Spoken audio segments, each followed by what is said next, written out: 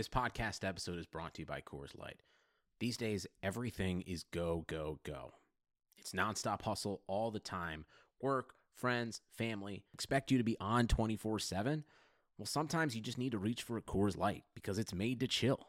Coors Light is cold lagered, cold filtered, and cold packaged. It's as crisp and refreshing as the Colorado Rockies. It is literally made to chill. Coors Light is the one I choose when I need to unwind. So when you want to hit reset, reach for the beer that's made to chill. Get Coors Light in the new look delivered straight to your door with Drizzly or Instacart. Celebrate responsibly. Coors Brewing Company, Golden, Colorado. Take the bass line out. Go. Let it bump though. Hello, everyone, and welcome to another episode of the Hardwood Knocks podcast. I am Dan Favali, coming at you without Andy Bailey this time, but we are pleased to be joined by NBA Math's own Eric Spiropoulos, who is also the founder, editor, and podcast host over at the 94 Feet Report. They put out a lot of content over there, so I would highly suggest that you go and check it out. And he also writes about the Houston Rockets and the NBA in general over at Hoops Habit, in addition to, as I said, publishing over at NBA Math. So he is a very busy guy, but he is taking time out of that schedule to come talk to us about the 2017-2018 Houston Rockets. So I am excited. You should be excited. How are you doing today, Eric? I'm doing pretty well. Always down to talk some Rocket basketball, so I'm excited to be on the show. This is the team, like when you kind of look at the makeup and what's happened this season, it's the team that I guess out of everything that has gone down, with the exception of I guess the Kyrie Irving trade stuff, it's the team that no one saw coming, right? Like I don't know that even when the initial report came out before June or around June that Chris Paul would meet with the Nuggets and the Rockets in free agency and the Spurs were looming, was a Chris Paul, James Harden backcourt like ever supposed to be on the table? No, I mean, you can ask anybody and no one expected this kind of pairing. I mean, when the report came out that he was meeting with the Rockets, well, the Nuggets were also included there. And I was thinking that, oh, come on, like he's not going to Denver. So he's probably not going to go to Houston, probably just wants to get a meeting. Players like to take meetings with other teams as well because they kind of feel courted and kind of, praised by the opposing teams. And obviously there were some rumors that Harden and Paul were friends, but no one knew, apparently how good of a friendship they had. And so then from once that original report came out that he was going to take meetings with the Nuggets and Rockets, and then all of a sudden it just kind of escalated really quickly to he's focused in on the Rockets. And then next thing you know, the trade happened and we were all kind of dumbfounded and shocked and, turning our attention to how this partnership could work because it's extremely unique in today's NBA. Yeah, it's even like, let's say you saw Houston going through the motions to carve out the necessary cap space to get Chris Paul. The whole he's going to opt in, like that just came out of nowhere. Like the report, all of a sudden it just broke from Woj. Like it was just done. It was just absolutely insane. And even when you look at Kyrie Irving specifically, no, I don't think anyone would have guessed he'd end up in Boston at the beginning of the summer. But you could kind of see where the Cavs were at. And when they were linked to Butler and George, well, you could justify giving Irving up for one of those guys. So I just still, the Chris Paul move, like the Jimmy Butler to Minnesota, that's been going on for since Tibbs went there, it feels like. Mm-hmm. So yeah. You got that. The Paul George to the Thunder move, it was surprising, but you knew he was being shopped around the league, and you knew that the Pacers kind of had no idea what they wanted. So this was just incredible to me. And we talked about this before we went on the air. Are you at all concerned? And we have to start here, just the Chris Paul, James Harden pairing in general. Are you concerned at all about how they'll operate on the court and then also off the court? Because Dwight and James Harden never got along. And I think I wouldn't say that Chris Paul's this locker room cancer, but there are reports, there are stories of him being this overbearing teammate. And is that all of a sudden just going to work for James Harden? So are you concerned about either of those dynamics at all? Yeah, well, let's start with off the ball because I feel like those are where the serious concerns come into play and the valid concerns.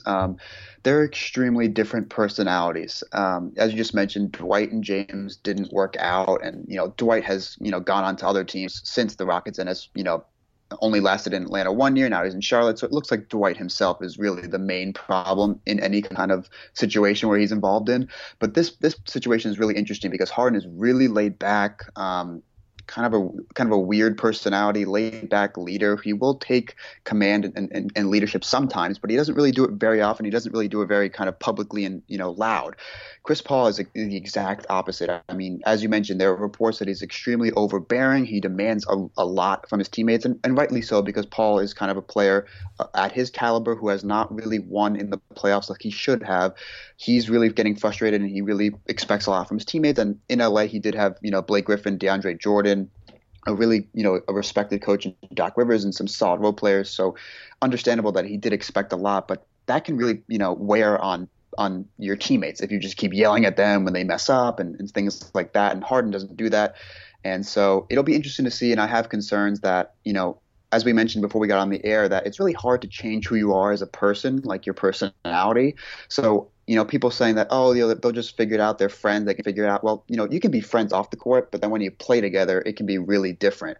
So I think the biggest concern with this pairing is off the court with their personalities. On the court, I don't think that there should be that much of a concern, especially if they both buy in and they both, use Mike D'Antoni's vast playbook and experience as an offensive kind of guru, because both of them, I don't have the numbers in front of me, but both of them are good off the ball. They're good catch and shoot shooters. And, with a nice big man like Clint Capella to initiate a pick and roll with, there could be instances where Paul brings up the ball, initiates a pick and roll with Capella. He could either get a shot for himself, a lob to Capella, or pass it out to one of the shooters. He could pass it out to Harden, who comes off the ball, who either gets a rescreen from Capella or Ryan Anderson. There's just so many options offensively for these two to run the offense. And the biggest thing I think with this pairing is that, staggering their minutes, which is what Mike D'Antoni has said he will do, is a must, in my opinion. You need to have one of them on the floor at all times, because then they'll both get their chances of running, at point guard and feel most comfortable, but then at the same time still have, stretches where they can kind of dominate as a duo on the court. So I think that on court, there really shouldn't be that many valid concerns from people, but there can certainly always be concerns about their personalities clashing throughout the year. Yeah, I don't worry, I guess, about the personalities as much as I would Dwight and Harden after you kind of think it through, just because Harden is sort of an introvert, and maybe he'll appreciate someone like Paul who comes and takes command as that, alpha leader, where Dwight Howard probably fancies himself an alpha leader, but doesn't really want the responsibilities or the blame that comes with it.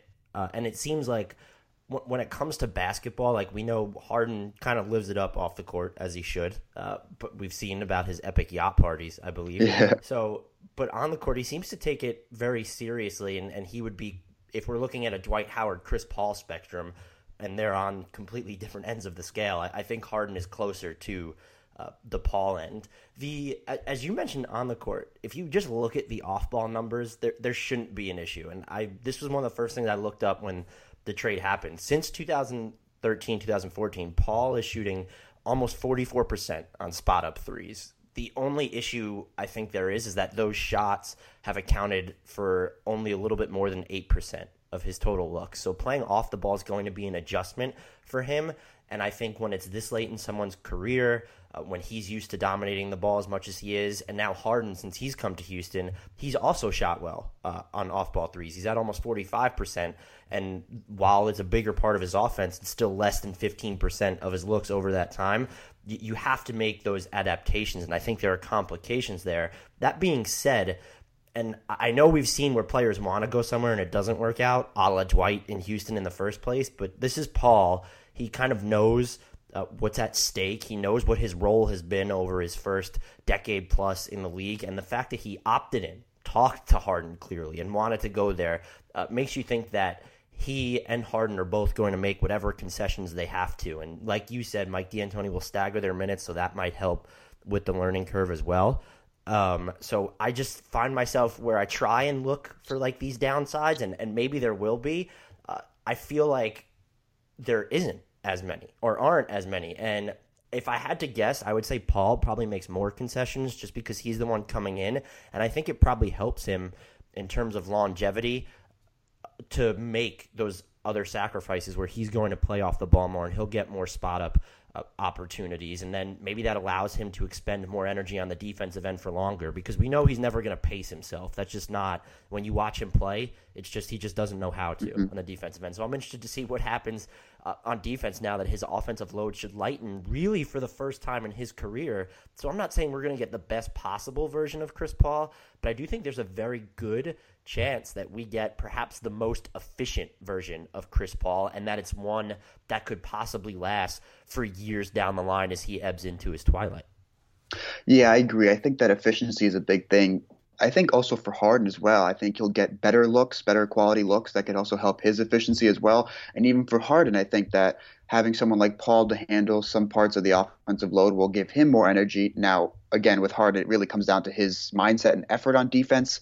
But this could be the first time in his career that he's had someone as good as Chris Paul since he's become kind of a starter and serious player, not kind of off the bench with the Thunder. But this could be obviously going to be the first time he has someone of Chris Paul's caliber to handle some of the offensive load. So I think Harden will have a lot more energy to play defense. Now, again, with Harden, we'll see if Chris Paul's leadership and kind of, bearing personality can kind of get Harden to kind of buy in a little bit more on defense, which would obviously help. Because as I think we'll talk about later, the Rockets now can be a really good defensive team, and they can be even better if Harden were to buy in for some significant stretches, which he should be able to now that he's not kind of having that insane usage and having all these other shooters rely on him to create shots. He's got Chris Paul to handle that as well. And the thing going back to kind of the two wanting to make it work, well, when it was originally, after the trade was announced, there were a lot of reports from, and I can't remember who had tweeted this out, but someone had tweeted out saying that one of the biggest reasons Paul chose the Rockets, besides being friends with Harden, seeing what he can do with the team and Mike D'Antoni, is that Paul was actually interested in playing more off the ball. So you can't have that report come out and have Paul say that he's more interested in playing off the ball, and then start the season and he doesn't want to do it. So I feel like, as you said, Chris Paul will probably concede a little bit more. I think he's interested in playing off the ball, especially alongside a player like Harden. So the fact that all the reports are that they want to make it work, Chris Paul's interested in playing off the ball. They have Mike D'Antoni, one of the best offensive coaches of all time. All of those reasons kind of give you confidence for why this will work on the floor. Yeah, and as you pointed out at the beginning of that answer, it's a big deal that they're going to have Chris Paul in the playoffs now, because you kind of saw in the playoff series against the Spurs that he kind of just reached, like, after what he did during the regular season, like he just reached his max, and it looked like he couldn't really do anything else. And people criticized him after the postseason was over, but you look at the workload he had to shoulder all year. And Patrick Beverley's a fantastic player on probably one of the 3 to 5 best contracts in the NBA right now. It's fantastic whenever you have a point guard who's willing to take a lion's share of his looks off the ball and play defense like he does. But you also want that guy who can run a high-functioning pick and roll. And Beverley was fine at times, but I don't think he was that guy. And Chris Paul is also someone else that can just go and get you a bucket. Forget about just running a pick and roll or trying to find someone in the corners. Chris Paul will line up. We've seen it in close games down the stretch over the last 6 or 8 years. He'll try and get you a bucket. So I think that's a big deal. And if they can find that balance down the stretch to where they're willing to defer to one another, and I think that's probably easier because of how long Chris Paul's been around. He might welcome giving Harden some of that shine during crunch time. That's going to make them that much more dangerous. Yeah, and I actually wrote an article that just came out yesterday on Hoops Habit. It's called 5 Bold Predictions for the Rockets season. And one of the bold predictions, which I don't think will happen, but again, it is a bold prediction, was that I said that the Rockets could have the league's best offense. And the reason I used is that because last season when Harden went to the bench, they had capable players like Beverley and Gordon who could run a capable pick and roll kind of playmake. I think Beverley did average 5 assists per game last year. But this year, when, say, they start the game with both Harden and CP3 on the floor, of course, let's say they take CP3 off first, then Harden wins the offense. And then when Harden goes to the bench, you have CP3 coming in, 2 of the best point guards and playmakers probably of all time. And one of them is going to be on the floor at all times, which means that no matter who's on the floor, whether they're poor shooters, whether they can dribble the ball themselves or not, because the Rockets did add some players that really can't create anything for themselves, they will always have either Chris Paul or James Harden on the floor, which will make their offense incredibly hard to stop and incredibly potent for all 48 minutes, since there really isn't going to be a drop-off between, at the point guard positions, as there was last year, saying going from Harden to Patrick Beverley. So I think that's also another significant aspect of staggering their minutes. Yeah, because the Rockets bench, as the year wore on, and once Patrick Beverley returned specifically, they were fine without Harden on the floor. I think they finished nearly 3 points, plus 3 points per 100 possessions when he wasn't in the game, which is huge when your star's off the bench. But the offense was only okay. And now that you said it, and I guess everyone has talked ad nauseum about D'Antoni staggering their minutes, but we might need to just take a moment of silence to appreciate that Chris Paul is going to see a crap ton of time against second-string players. And that's just scary as hell if you really just stop and think about it. That really is incredibly scary for opposing teams. And I come back to the defense. I think you can make the case that Beverley and Chris Paul might be a lateral move defensively. But if Chris Paul is shouldering a lighter load on the offensive end, just think of what that's going to do for defense. Like I looked this up the other day because I was writing something on predicting who's going to lead the league in every stat category for Bleacher Report. And Chris Paul has only not ranked in the top 3 of steals per game, which is not a catch-all metric for defense, but he's only not ranked in the top 3 of steals per game twice in his career. And I'm just like, what happens now that he's just going to be able to conserve more energy on the offensive end where his role should get easier? Because the Rockets, in addition to, hey, he's not going to have the ball as much, they also led the league in wide open 3-point attempts per game last year. So it's just all those factors coming in. It's like you can just cut him loose on defense, and there are going to be minutes where he's probably not even lining up against the best players on the other team because you want to stagger his and Harden's minutes. It's just, this is a move that might, because of the trickle-down effect, and we have to get to the ancillary moves in a couple seconds, but just because of the trickle-down effect with what happens when you put Paul next to Harden, what happens when you stagger their minutes, this looks like a much better all-around team, even in that one addition vacuum. Yeah, this trade has just such significant ramifications for both Harden and Chris Paul and Mike D'Antoni, and then obviously the supporting players now, because now the supporting players are saying and realizing, you know what, no matter when I'm on the floor, I'm going to have one of Chris Paul or James Harden on the floor with me, and that means I'm going to get quality open looks, and hopefully, they're more engaged defensively. Chris Paul's leadership could change things there as well. There are just so many moves that result from just this one trade, and the Rockets did lose a lot of depth, but as we're about to talk about, I think they built it up an even better team and just as deep of a team this year as the moves they made after the Chris Paul trade during actual free agency. What was there wasn't necessarily a ton, but I think my favorite, and we're going to have to get to the move that's just hanging over everybody's head that hasn't happened, but we'll get to that in a little bit. I think my favorite move of this team was them just picking up Luc Mbah a Moute. Like, I like the PJ Tucker signing, but I'm watching Luke last season. He was hitting threes during the regular season, and he's just kind of this beast on defense, this understated beast. Like, he's not going to make an all defensive team, but you just look at his performance when he kind of vacillates between defending 2s, 3s, and 4s. Sometimes he switches on to point guards. He really suffocates guys in space. I'm just really excited to see him on this squad. And, of course, PJ Tucker is good. And you look at those two guys, they both defended, looking at isolation specifically, they both defended a healthy number last year, and neither of them ranked worse than the 85th percentile. It's a one season in points allowed per possession. It's a one season sample size, but you just look at their body of work, and even, Luke Mbah a Moute is an understated post defender too. So that just opens up all these different kinds of small ball combinations for them. And I think we can say this without question that it looks like Houston now probably has the best possible death squad lineup other than what's happening in Golden State. Because if you line up PJ Tucker at the 5, with Luke at the 4, Ariza at the 3, and then Harden and Chris Paul in the backcourt, like, that's just absurdity. Yeah, and I completely agree with you. I'm really kind of not annoyed. I'm just kind of, bothered that not enough people are talking about the Mbah a Moute signing. I like the PJ Tucker signing. It's really essentially a 3-year deal because the 4th year is mostly non-guaranteed. But the Mbah a Moute signing for the veterans minimum, he actually opted out of his play option with the Clippers and took less when he joined the Rockets. And as you said, he can guard the post He's long, he's versatile. There was a game against the Spurs in February, and I remember when I was writing about his free agency signing for Hoops Habit, I kind of looked up some of his defensive video, and there was just this game where it was just, I think it's called Mbah a Moute shuts down Kawhi Leonard and LaMarcus Aldridge, and there were just like countless possessions where Mbah a Moute bothers Leonard, then switches into the post and guards Aldridge. Just a lot of versatility, and Tucker himself too. Tucker's a really physical defender.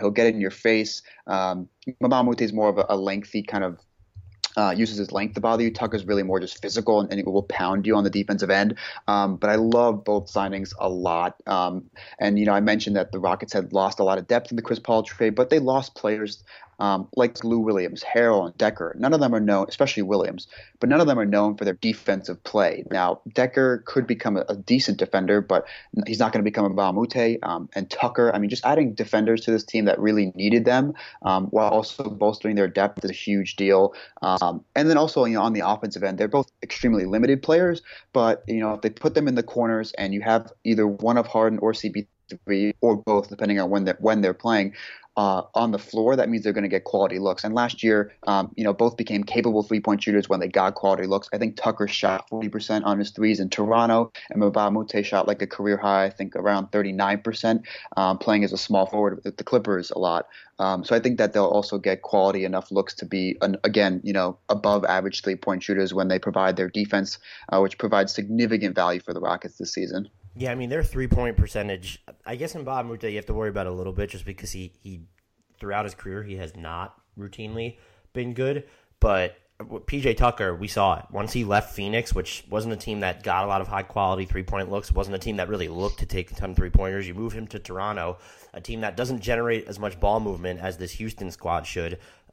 His three-point percentage from Toronto should carry over, if not improve. And I think there's hope that Mbah a Moute's career performance last year during the regular season should probably translate too. And I'm just interested to see, I'm sure Mike D'Antoni will go to it, but I want to see how much he's going to go to those lineups where you kind of line up Tucker and Mbah a Moute at the 5 and 4 respectively, because you don't necessarily, we even saw it with the Warriors. They didn't like to necessarily go to that death lineup too much, and I can't tell whether they're worried about whoever plays the 5 just getting beaten down excessively, or if it's just something you want to roll out in small doses.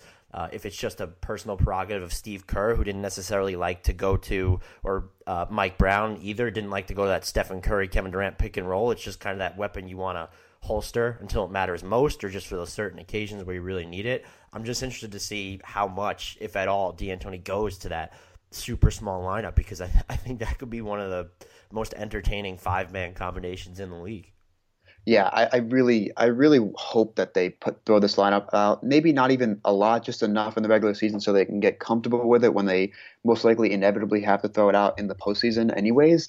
It's just such an interesting lineup. All of them can shoot well enough, especially if you have Paul and Harden on the floor at the same time, which means there's so many options for playmaking. They can switch everything defensively. All four of those players, Paul, Ariza, Tucker, and Mbah a Moute, are all very good to great defenders. Harden, of course, is a liability, but maybe playing in that lineup, of course, you can hide him on someone, or he can just, not have to carry as much of an offensive load, so he does have more energy to play defensively, which could help him out there as well. So, that lineup can be so suffocating defensively. And then you have two of the best playmakers and point guards of all time, probably in Paul and Harden on the floor together, which means the lineup will be good offensively as well, most likely. So there's just so many options you can do with that lineup. And there are even kind of other variations of a quote unquote death squad lineup that they could do. They could probably throw in Eric Gordon if they want more shooting. Gordon's not even close to the defender that Ariza was, but he also wasn't really that bad last season. I think he surprised me in terms of how solid enough he is defensively for most stretches. There are just so many variations that they could do of small ball lineups if they want more shooting, if they want more defense, if they want more playmaking. I just think that the Rockets are one of the more versatile teams in the league, which of course you have to be in today's NBA if you're going to compete with the Warriors. So that's why these Tucker and Mbah a Moute signings, I think, are so valuable for them this season.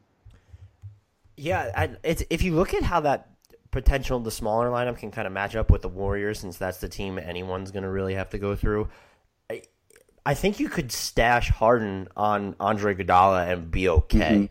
Like he doesn't Yeah. in those lineups. He's not going to. I mean, if they try and attack him because Andre Iguodala can run pick and roll, that's maybe when it becomes a problem. But you can if you can make those quick switches, you can put him on the more stationary of the three between Draymond Green, Iggy, and Klay Thompson in those scenarios. So even just looking at that appeal, because you have these other guys who can. Chris Paul is not someone you want to switch a ton, but he can probably get you. Or he could probably survive on Stephen Curry and Klay Thompson if he needs to be in those lineups. And then you look at what Mbah Moute and PJ Tucker and Ariza can do in terms of switching. That might really back them up. So I hope when these two teams meet, I want to see those lineups just go head to head, because I'm completely and utterly fascinated by them. And you made the good point about Eric Gordon, who I'm pretty sure is never going to have to dribble again on this Rockets team. So, that's just another option they get to go to off the bench. And the bigs they have are perfect. And that's probably where we should go next is you look at Nene, who they basically signed twice because his first deal wasn't legal. You have Clint Capella, whose response to the Chris Paul trade was spot on, where he's just like more lobs. He might lead. I'm not saying that Chris Paul necessarily made DeAndre Jordan, but he certainly helped. But now you look at Capella playing next to Harden and Paul, it's like, how does he not lead the league in field goal percentage next year? And then even Tariq Black, I like that signing. They just have these bigs who can set some screens and then just sprint down the lane toward the basket and finish there off lobs or maybe in traffic. Nene has really good touch and adjustments. The one thing that might worry me is Capella isn't a very good post defender just yet. He's just so long and lean that it's tough, but that's not really that important into today's NBA. And you have Nene who is just fine doing that. So it's almost like they have these.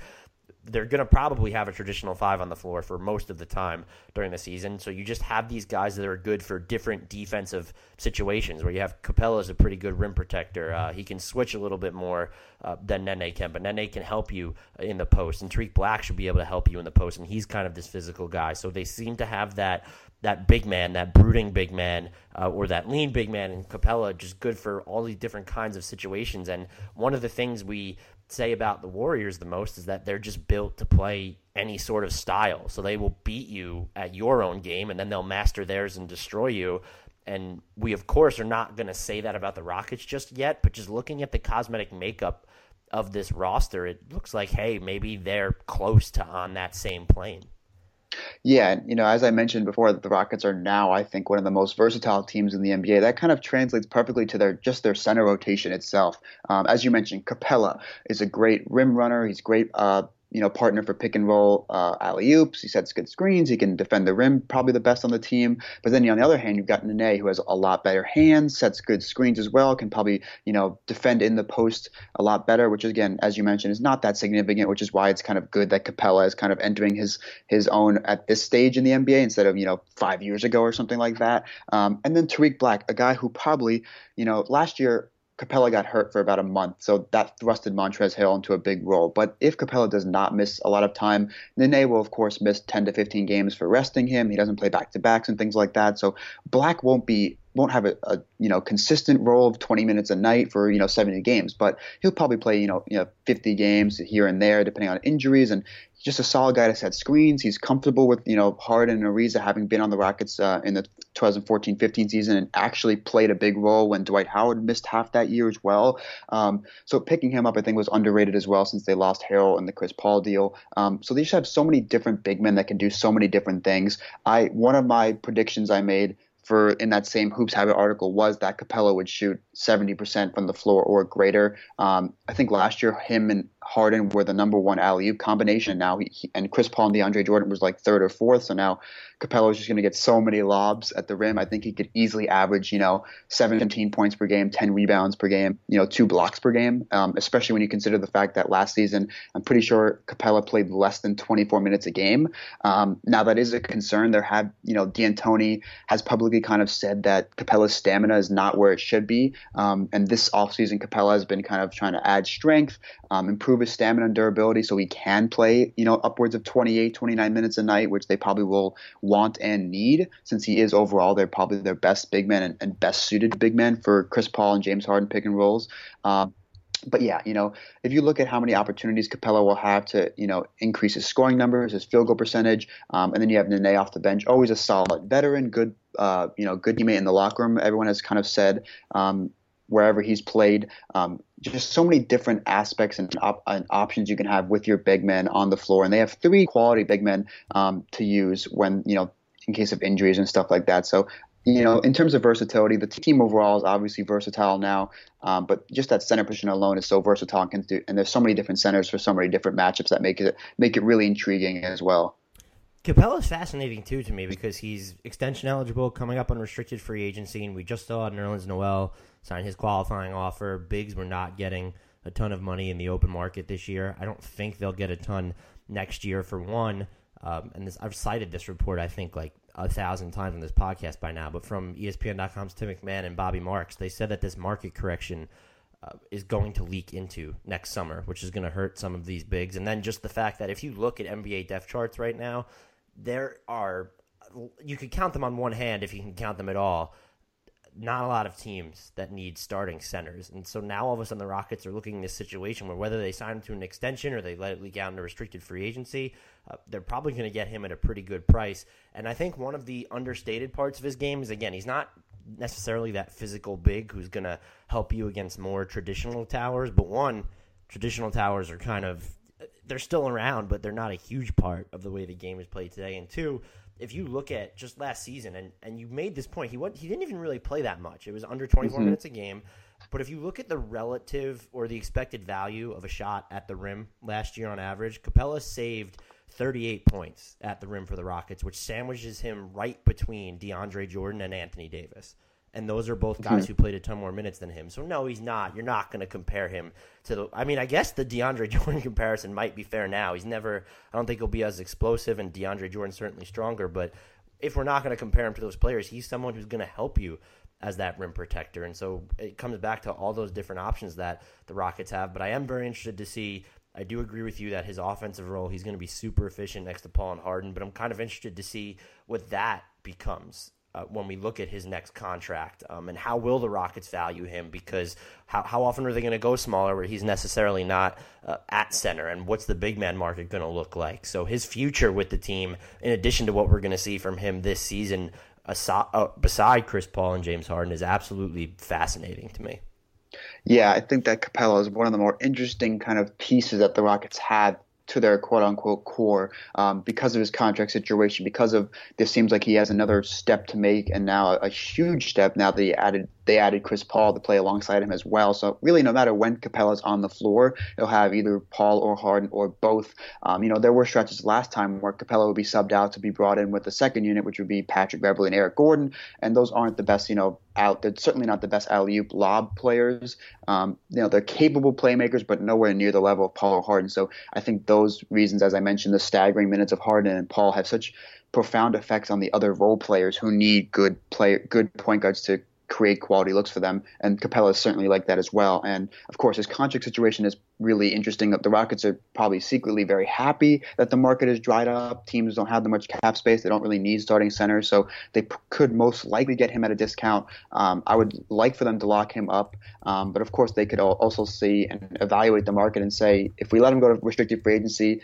there's really not many teams that could really throw him out there and will match anyways, unless they start negotiating and his kind of camp says that they'll take a discount, and his camp also recognizes that the market value has significantly decreased for centers in today's NBA. So many interesting things about Capella. But again, I think the most interesting thing and the most important thing is that he could take another step, playing more minutes, being more physical. We saw in that first round series against the Thunder, he just really struggled a lot. And then he comes back in the second series against the Spurs and looks like and just an incredible, the best big man on the floor for most of the time. So, if he adds more strength, can play more, gets more comfortable playing alongside two of the best pick and roll guards probably ever in Harden and Paul, I think that there's so many areas for Capella to grow, and hopefully he can kind of stick around in Houston as another really big piece of their core at only 23 years old. So a lot of interesting aspects about Capella. Of course, the biggest one and most important one is him taking another step on the floor next season. It might need to be – it was definitely concerning at one point in the playoffs and I remember talking about this way back when it looked like Nene was the best big that the Rockets were fielding. That was certainly a red flag. But maybe it needs to be one of those situations where DeAndre Jordan went through it with Doc Rivers. It's trial by fire. Like, you need to all of a sudden, I think Doc Rivers' first season with the Clippers, or maybe it was the second, like, he just played DeAndre Jordan 35 minutes a game after he had played under 25 minutes the season before, and it was just like, hey, we're just going to throw him out there, and he needs to figure it out.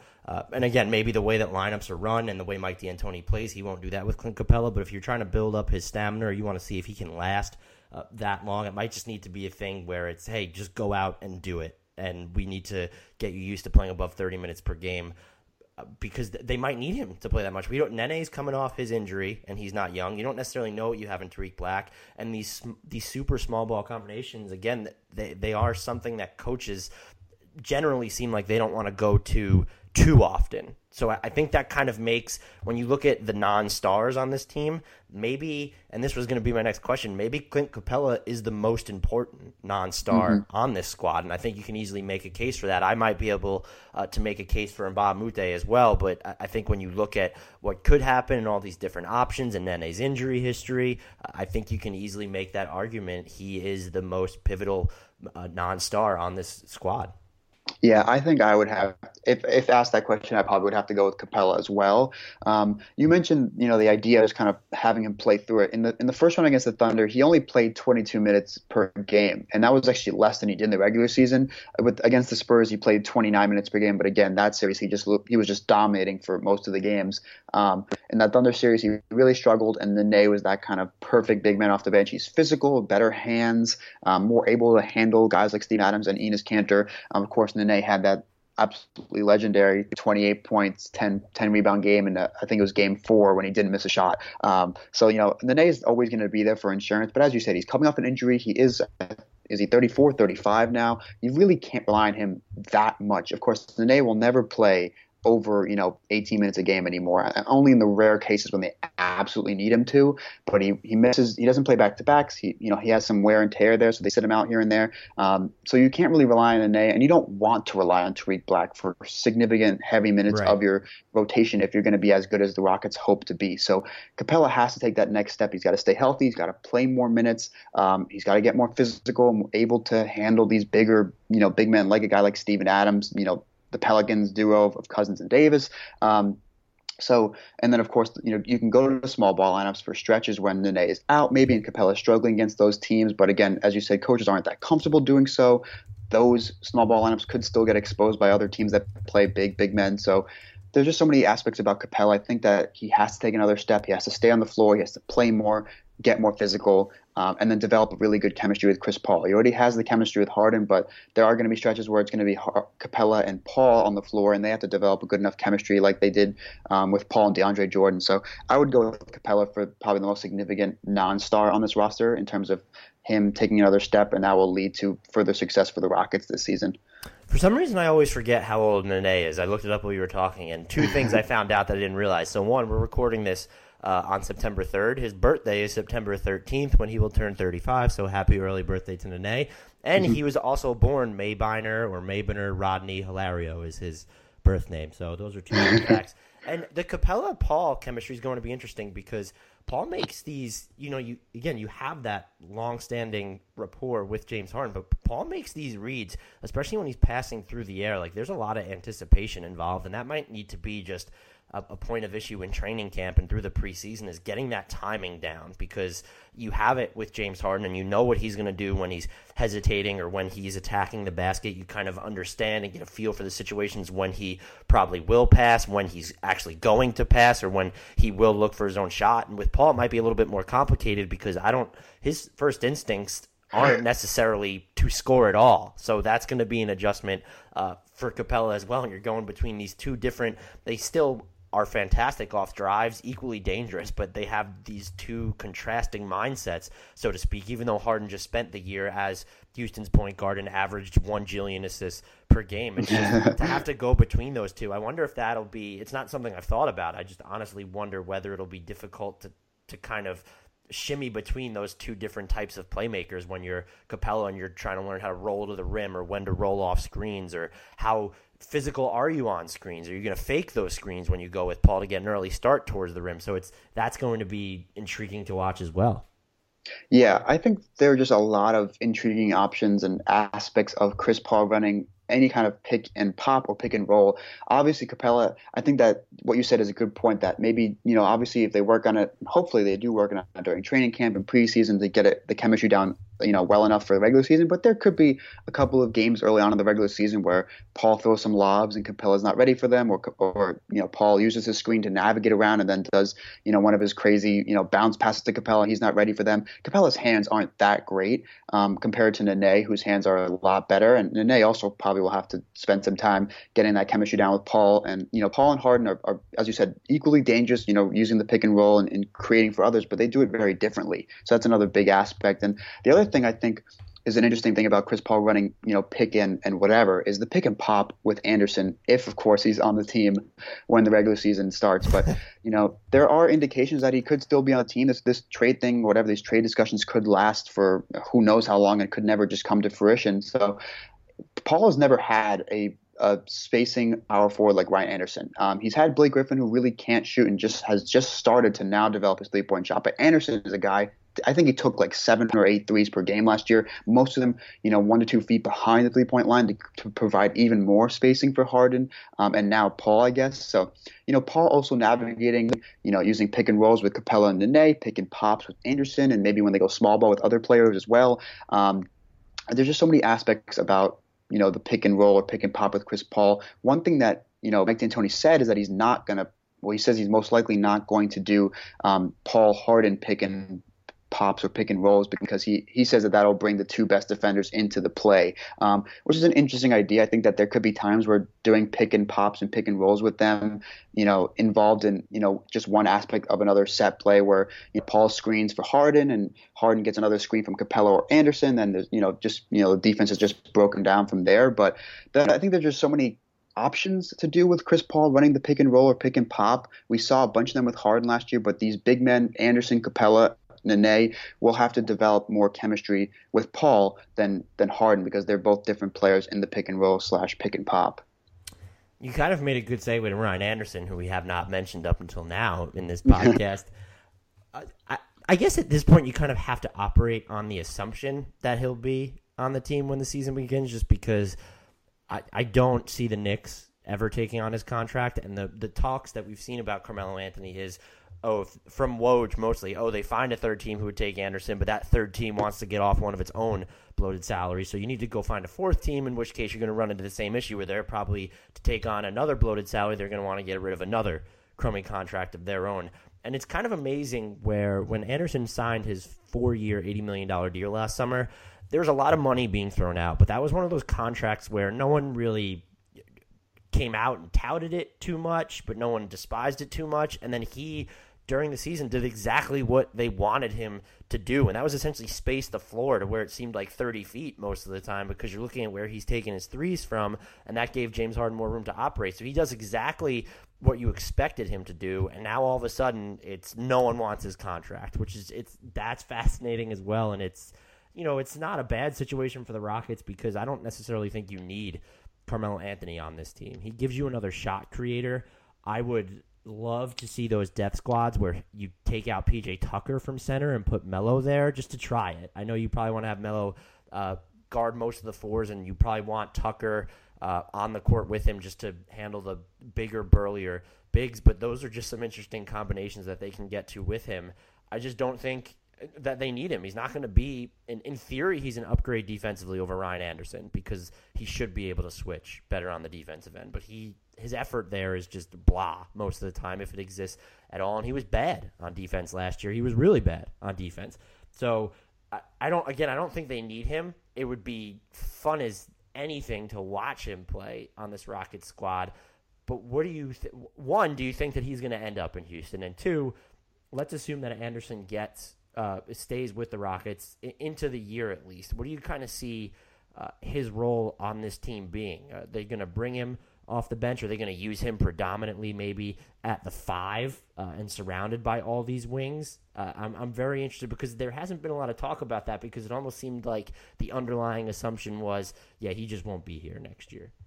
Yeah, and it's a tough situation. I think it's also tough for Anderson too to just be publicly just being his name thrown around as obviously they're shopping him. I think it was Zach Lowe who had an article sometime in July that it was saying that the Rockets would need to give off 2 first-round picks just to get off Anderson's contract. And last season when he signed the contract, I think most reasonable people in the back of their mind knew this contract's gonna bite them and it has to work in year 1 for it to be even close to have some kind of value. And it did work. It worked out really well in year 1. And now it's kind of, deteriorating fast, his value, because he's going to approach his 29, 30 years and he can't do anything really besides shoot. Obviously, he's a really extreme defensive liability. But he's just, the thing with Anderson is that he's more valuable to the Rockets than he would be most other teams. The Rockets, with Mike D'Antoni and James Harden running the point guard last year, they needed a spacing 4. They really didn't have that ever in Harden's tenure before getting Anderson, which is why they had said that they were so keen on signing him.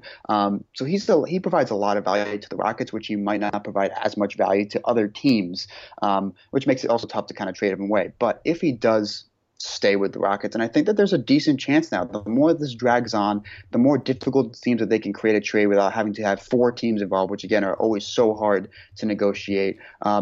I think it'd be interesting. I think I would like to see Anderson at center more when you could put, Paul, Harden, maybe Ariza, and then maybe Tucker or Mbah a Moute or one of those other ones, or maybe put Tucker at small forward and Mbah a Moute at power forward, or vice versa. Something around Anderson at center with 3 to 4 capable defenders around him would be very interesting. You probably could hide Anderson on a slow wing maybe, or maybe even a big that really can't do much offensively could also be helpful. They did in the playoffs. Obviously, Nene went down, so Anderson kind of moved to the bench to be a backup center, and it was okay. It was not very successful. It was not terrible. But again, Anderson in the playoffs really, really struggled shooting. So that kind of killed all of his value no matter what. But I think that putting him at center more this season would be something that they should try and do because they have more wing defenders. Last year, they didn't have the wing defenders to put Anderson at center to make up for his lack of defensive ability. Now they do. They have Mbah a Moute. They have Tucker. They still have Ariza. They still have Chris Paul now, who's just as good, maybe slightly worse than Beverly. But as we talked about a bunch on the show already, that he should have more effort to increase defensively because of the lessened offensive burden. So I think that Anderson, right now I probably would put it at 50-50 that he's still on the roster for opening night. But if he is, I'd like to see him more at center. I think that, as I mentioned earlier, that him and Chris Paul could be deadly because I think it'll take time because Paul's not used to having such a good spacing big man at power forward. But once he does get comfortable, like Harden did, we saw last year, once Harden and Anderson had that chemistry down, there were times, a lot of the time, probably 50% of the time where Anderson would do a pick and pop and Harden would throw a pass behind his back, bounce pass behind his back to Anderson, who would be ready for it then. That's a lot of chemistry. It's a lot of timing, and that's a lot of stuff that Chris Paul has to work out with Anderson and then subsequently with Clint Capella and Nene. Anderson's a big deal to the team because he provides floor spacing. And now, we love the signings of Tucker and Mbah a Moute, but again, them on the floor, they're capable 3-point shooters, but they need players to create quality looks for them. Anderson just needs a little bit of space and he's a knockdown shooter. So his shooting could become even more valuable, say, at center when you play Mbah a Moute and Tucker together, or Ariza and Tucker together, or something like that. So I think he still provides a lot of value to the Rockets. As you mentioned, and as you said, I don't think Anthony's I think people are going a little bit too overboard on how important trading for Carmelo Anthony would be. If I was the Rockets, I would not even do the trade if you have to give up more than Anderson and a future first-round pick. I think if you give up more than that, you're going to lose the trade because Anthony's just not that great within this team because they already have Harden and Paul to handle the ball duties. So I think overall, in the end, Anderson provides more value to the Rockets than he would other teams, and putting him at center with these, wing defenders would be really interesting lineups that would be good offensively and I think capable enough defensively for stretches anyways. Yeah, and you put him at center and you look, his average shot distance was almost 20 feet last year, which was by far and away for everyday players on the Rockets, just the highest. It wasn't even close. Eric Gordon was the second closest at 18.7. You put that at center and you station him that far beyond the arc, one of two things is going to happen. You've all of a sudden removed in theory, the other team's best rim protector from the paint, and now you have Chris Paul and James Harden on the floor who can just attack, or you've, in essence, taken another wing defender out of the equation, because if that team decides, if the defense decides we're going to leave our rim protector in the middle, we're going to put Anderson out there and we'll stick a wing on him. So now that's one less wing defender that you have to worry about. And they can stash the player who is the worst defender on Anderson, that's fine, but Anderson can still knock down some semi-contested shots. If you leave him alone, he's definitely going to hit a high percentage of those looks. And just fundamentally, it creates more space by sticking him that far out. You look at their offense last year, and he was so far beyond the arc than normal than most other players, and you give that space to Chris Paul and James Harden with the subsequent effects that it'll have on the team's defense and how they decide to play it when Anderson's out there, because he's shown last year that he can hit those really, really deep threes on a semi-consistent basis. That's going to bring their offense to another level. And as you said, when you have the wing defenders to cover it up, why the hell not do it and just stick him at the 5? I would not be, if he's on this team. And I do think, again, it would be entertaining as hell to watch Carmelo Anthony on this team. All of a sudden you have these three guys in Harden, Chris Paul, and Melo who can run like these interchangeable pick and rolls. We can see a James Harden, Carmelo Anthony pick and roll just between two wings. That would be fun. But the fact that you have Anderson, and if he's on this roster on opening night, and if he's there for most of the year, I wouldn't be surprised to see 50% or more of his minutes come at the 5, just because of the matchup advantages you can still cull from that decision. And no, he's not going to be worth what's remaining on his contract, but he's still going to give you what he gave you last season, if not more. And I do think it hurts while we've kind of gotten rid of the importance of positions. When you look at players who play power forward, there are not a lot of bad contracts at that position right now. Like, you can probably argue that James Johnson's 4-year, $60 million deal is one of the worst, and that doesn't even look that bad. So when you have 4 years and 80 committed to Anderson, and you know he's possibly the primary hang-up in a Carmelo Anthony deal, yes, it's easy to criticize, but it's not like he's regressed as a player. Like, he's a good fit for this roster, and you said it multiple times. I want to see what he would look like at the 5, and it wouldn't surprise me if that basically becomes his position should he stay with this team. Yeah, I think maybe last year, maybe Mike D'Antoni was more hesitant, and rightly so, for not putting Anderson at the 5, because they didn't have the wing defenders to kind of hold up and prevent players from driving to the rim, where Anderson obviously really wouldn't bother them. This year they do, and that's why I think that Anderson at the 5 makes more sense, and it is just a logical fit both offensively and, they can hold up defensively well enough to do that for more, for significant stretches. And going back to his contract overall, I mean, last summer, you have to kind of take it into perspective. The Rockets coming off a really bad year, 41-41, Dwight left, things were looking sour for James Harden, things were looking sour on Daryl Morey, and they couldn't get a meeting with Kevin Durant. They kind of had fallen off to the second tier of teams for free agents for the most part. And, they had to have a rebound year. Obviously, they had publicly loved Ryan Anderson for years, and they gave him that money because they weren't sure if they did not think that they would get back to this level this quickly. And Anderson's a big part of that, giving him this money and providing that floor spacing and shooting for James Harden, who turns into one of the best, if not the best, point guard in the league last year. And then they bring in Eric Gordon, who Anderson called Gordon to join him in Houston almost right after he signed the contract. So that also leads to another domino falling. And Gordon obviously played a significant role on the team last year, winning Sixth Man of the Year, being a capable shooter and ball handler off the bench. So, they kind of viewed those signings last year as, we're not going to jump instantly back to being the top teams, which ironically they did. But they thought, let's just get, incrementally better. Let's provide the shooting we need around Harden. Let's get more playmaking and shooting in Eric Gordon. Let's bring in Mike D'Antoni. Let's go full board for this offensive juggernaut. They were very successful. They were an offensive juggernaut. They stayed healthy, which is a big aspect of Gordon and Anderson, which is another aspect of the Rockets' upcoming season that could be a cause for concern. But it worked out. They didn't really think that they would make this big of a leap to 55 wins, second round of the playoffs, attract Chris Paul, and now become one of the favorites to compete for the conference finals in the West. So they kind of have to take the signings as they were in a vacuum, as you have to do with most of the other 2016 summer signings, because the contracts were big, but teams were kind of thrown off by the cap increase and weren't sure where they were going to be a year from now, like the Rockets were. So I think they're happy that they gave the contracts ultimately, especially to Anderson. I mean, especially to Gordon, because Gordon's contract is reasonable. But they're still probably happy enough that they gave Anderson's contract, and at least for the first year, he was a big part of a 55-win team, lost in the second round in a competitive series, and ultimately the team was good enough and had James Harden to attract a guy like Chris Paul and other capable wing defenders. So in the end, I think that they're probably happy with the contracts. But of course, now moving forward, it does put them in a little bit of a situation.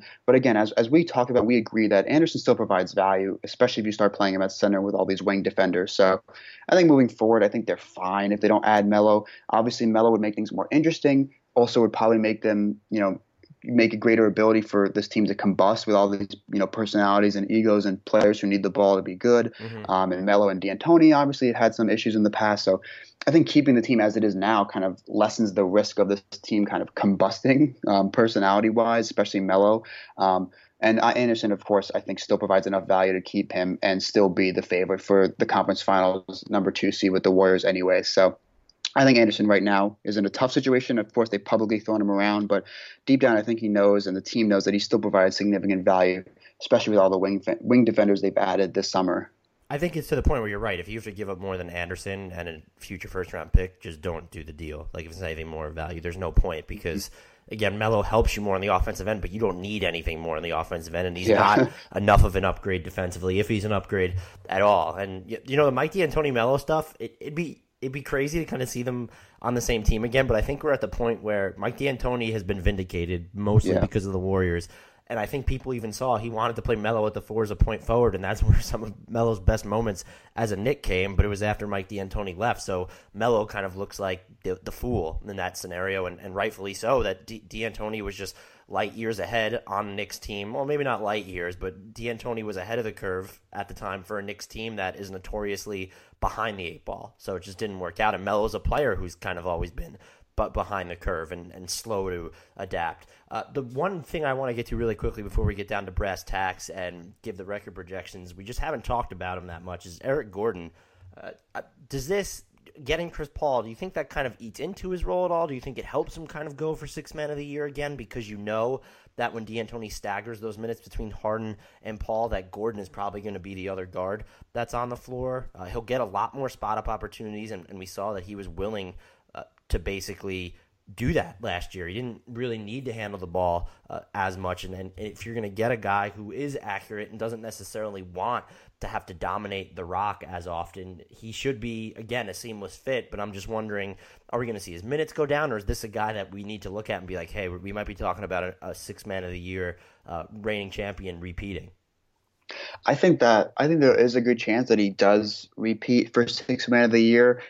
Last year, obviously, a lot of people thought he wasn't that deserving. And it's interesting because with Gordon, last year was the first year in a long time that he played the majority of the season. I think he missed about 8 or 10 games due to some nagging injuries. But the thing with Gordon, what happened last year, is that the kind of narrative for 6 man of the year really started quickly. November, December, October, the first couple of games, and slightly into January, he got all the hype for 6 man of the year. He was shooting incredibly from beyond the arc. The Rockets were winning a lot of games, so the narrative built. But people kind of don't pay enough attention to how poorly he fell off in that second half of the year. In January, he shot below 30% from beyond the arc. Post All-Star break, he shot below 34% from beyond the arc. So, as that kind of elite three-point shooter, for a good part of the season post All-Star break, he was certainly not that. And then, of course, they added Lou Williams, which looked to make Gordon a little bit more uncomfortable as they played this kind of 3-guard rotation of Beverly, Lou Williams, and Gordon. So now Gordon kind of reverts back to a more traditional 6-man role where he will come off the bench, replace either Paul or Harden, depending on how they stagger the minutes. And, he'll be playing next to an elite point guard for all stretches of when he's on the floor. And of course, he's also capable as a secondary ball handler if necessary. If a play breaks down and they have to give him the ball, he can initiate a screen with, say, Capello or Nene as well. So I think that we're going to see a better Eric Gordon year. Again, as I mentioned before, him staying healthy, he stayed – last season was the healthiest year of his career, I think, since his rookie season. So will that, remain the case? We don't know. Same with Anderson as well, which is why I think it's important that they got more depth. But Gordon's going to be an important aspect because the Rockets right now only have 3, you'd say, capable guards, Paul, Harden, and Gordon. You don't want to play Paul more than 32, 33 minutes a night. they play Harden usually 35 to 36. You don't want to play Gordon more than 30, 31. So, there's going to be moments where Paul's going to miss games, Gordon's going to miss games. They're going to have a burden in that guard rotation, which is why I think that, they've got guys like Bobby Brown and Isaiah Taylor, but of course, you don't want to rely on them for significant stretches at all. So I think it could be interesting if they could maybe add another veteran guard to help them out, because Gordon and Paul, don't usually play the whole year in the past couple of years. So, but in the end, in terms of Gordon's role, I think it'll be very similar to kind of the pre-All-Star role he had before they acquired Lou Williams. He'll be more comfortable. He'll be playing alongside Harden or Paul, which will make him get quality looks. And, I think it'll be a much better, smoother role for Gordon this season now that Lou Williams is gone and doesn't really put Gordon in an awkward position. And, of course, when you play next to Chris Paul or James Harden, it obviously leads to better looks and probably an easier role and time playing as well. So I think we'll see more pre-All-Star Eric Gordon, where he was most deserving for Sixth Man of the Year in this upcoming season. And I think it helps that they can probably justify keeping his minutes easier, assuming everyone stays healthy. I don't want to say more consistent necessarily, but you're not going to have these. I don't think you should at least have these many games where he's playing markedly over 30-plus minutes per game, just because if you look at his splits from last year, he was most deadly in terms of accuracy. He shot 41+% from three when he played under 30 minutes per game. In the games he played over 30 minutes per game, he didn't even shoot 35% from long range. So you mix in the extra talent around him, the better quality of shots that he's going to get with perhaps a smaller burst role, which he seems like the perfect player to kind of carry that type of responsibility. This might be an even better season for him in Houston, which is that's almost given what he did before the All-Star break, like you said, and I didn't even realize how much his efficiency plummeted after the All-Star break. Just looking at everything, rolling it into one, that might actually bode well for him. So now that we've kind of wrapped up all of that, the nuance regarding this team, what do you see as what is your pessimistic projection for this squad, and what is your optimistic projection for this squad in terms of record and where they'll stand in the Western Conference?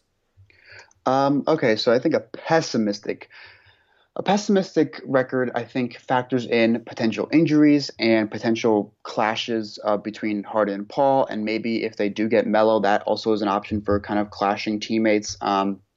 So I think that those are the two biggest reasons and causes for concerns are injuries and just, clashing of teammates and leaders. And that would probably lead to, they won 55 games last year. I think they'd still, if that were to happen, would win in the, 48 range, 48 to 50 wins, honestly, because they have so much talent, so much defensive versatility, enough shooting, enough playmaking. Again, so I think that if they stay healthy and, Harden and Paul are as excited as they seem to be playing together, and Mike D'Antoni can craft the perfect offense around these two great playmakers and shooters and big men, I think they would still win in the upper 40s to low 50s if they, don't stay healthy and they have some clashing. That's probably a pessimistic projection in terms of record. The optimistic one is that, I think that even the optimistic projection has to factor in that they will still kind of struggle in the first week or so of the season, first 2 weeks, the first 5 to 10 games.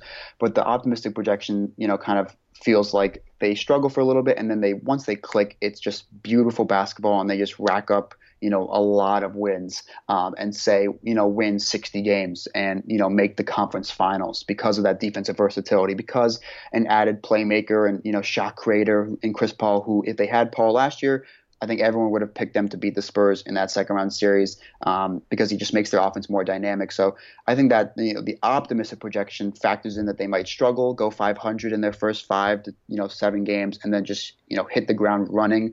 Kind of like last year actually, when they started in December and they went like 14-2 in December.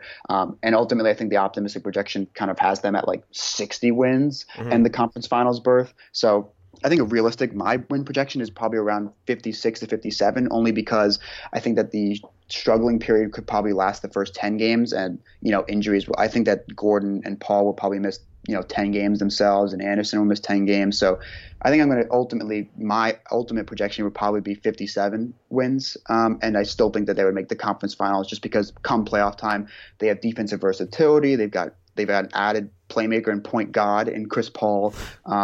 So, yeah, I think I go with 57 wins probably in my realistic projection. I think I'm right there with you, because I was just going to say the last thing would have been, are they going to get more wins than the 55 they had last season? And when you factor in the learning curve, I think even if it's 56 as opposed to 55, I think they'll get there. The interesting thing, though, is while I would pick them for the Western Conference Finals, I guess it'll be a nice little battle between the 2 and the 3 seeds. It depends upon how that kind of shakes out. They need one of those top 3 seeds to make sure that they don't have to face the Warriors before the conference finals. But I think they'd be my pick to get one of those top 3 seeds without question. I'm not ready to write off the Spurs. I'm also higher on the Thunder, but I think they'll win more games than they did last year, assuming everyone remains relatively healthy. And I think they're going to be one of the looking on paper at least, they might be one of the 2 to 3, if there's even that many, biggest threats to the Warriors' reign right now.